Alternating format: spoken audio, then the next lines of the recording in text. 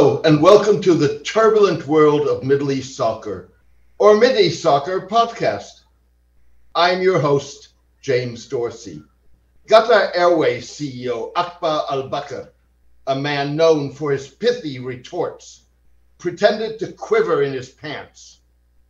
Hindu nationalists had called for a boycott of the Gulf airline after Qatar took India to task for derogatory remarks about the Prophet Muhammad and Muslim worship by two spokespeople of the country's ruling party.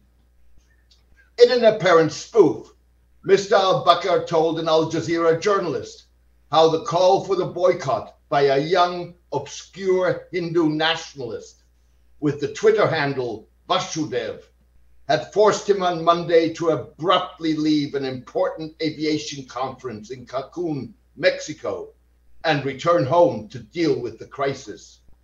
Habibi, I canceled all my meetings and immediately flew to Qatar because our biggest shareholder decided to boycott our airline from his headquarters in a terrace office house. He was having a power cut in his neighborhood at the time that he made that devastating video. I don't know how to operate anymore. I have grounded all the flights, Mr. Al-Bakr mockingly said. Habibi, we are willing to give you one whole plane to make your TikTok video. Or maybe we can give you 2 liters of petrol free for you to take this call for a boycott back. Otherwise, how will we survive, Habibi? How will our multi-billion-dollar airline survive? So, Vasudev, once you come back from the railway track, please consider our offer, Mr. Al-Bakr went on to say. Mr. Al-Bakr's mockery was the latest in a war of words on social media and widespread condemnation across the Muslim world. In response, Indian Prime Minister Narendra Modi's ruling Hindu nationalist party, Bharatiya Janata Party, or BJP, sought to calm tensions by suspending and then expelling the spokespeople responsible for the derogatory remarks. The BJP further instructed its communications officials not to criticize other faiths or their symbols and religious figures. The criticism of the BJP was long overdue. The party stands accused of marginalizing and discriminating against India's 200 million Muslims, the world's largest Muslim majority that accounts for approximately 14% of the country's population. Qatar's Assistant Foreign Minister, Lolwa Al-Khatar, appeared to recognize this when she tweeted that the Islamophobic discourse has reached dangerous levels in a country known for its diversity and coexistence. Unless officially and systematically confronted, the systemic hate speech targeting Islam in India will be considered a deliberate insult against the 2 billion Muslims. The sharp condemnations by Qatar, Saudi Arabia, Kuwait, Oman, the 57-nation Organization of Islamic Cooperation, or IOC, and others added to the war of words. The United Arab Emirates' foreign ministry said the BJP's officials' comments were contrary to moral and humanitarian values and principles. It insisted on the need for respecting religious symbols and countering hate speech. Calling for a boycott of Indian goods, Oman's Grand Mufti, Ahmed bin Hamad Al Khalil, denounced the insolent and obscene rudeness of the official spokesman for the ruling extremist party in India. Many on social media echoed the boycott call under the hashtag anyone but the Prophet Modi.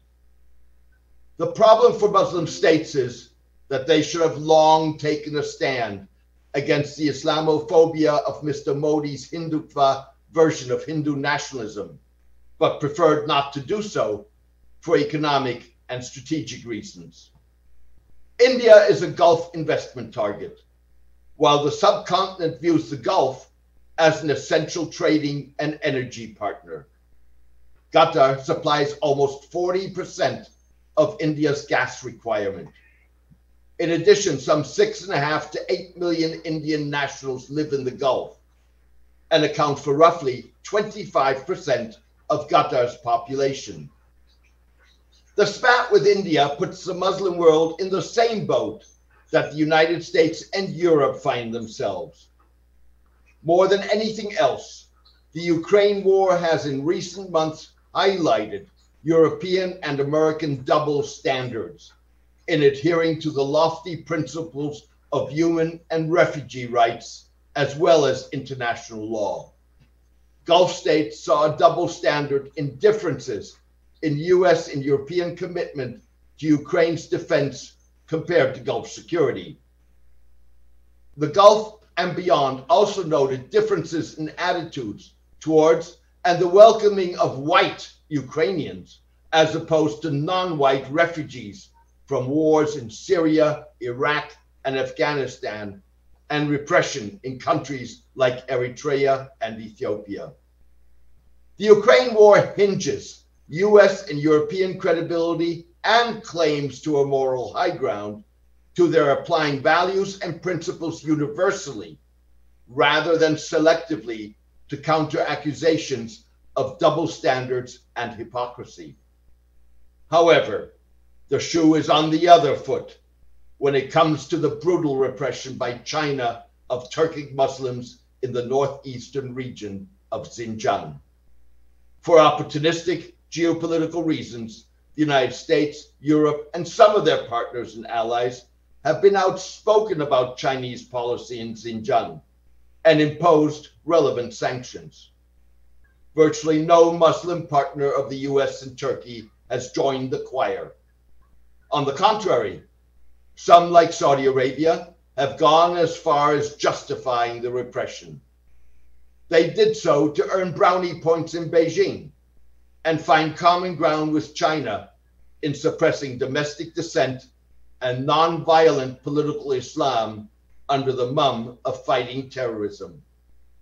As a result, if the United States and Europe are throwing stones from a glass house, so are Muslim nations when they rightfully take India to task.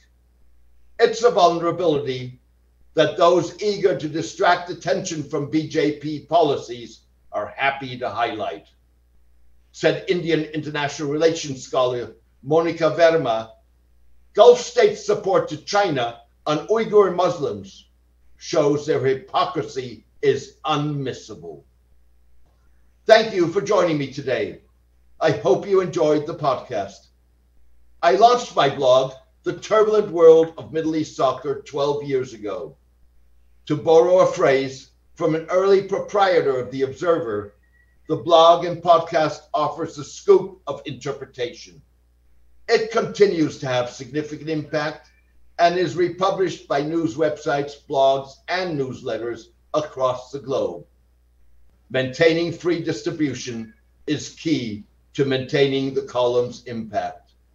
Please consider becoming a paid subscriber by going to www.jamesmdorsey.substack.com or making a donation at www.jamesmdorsey.net so I can keep distributing the column for free to achieve the widest distribution possible.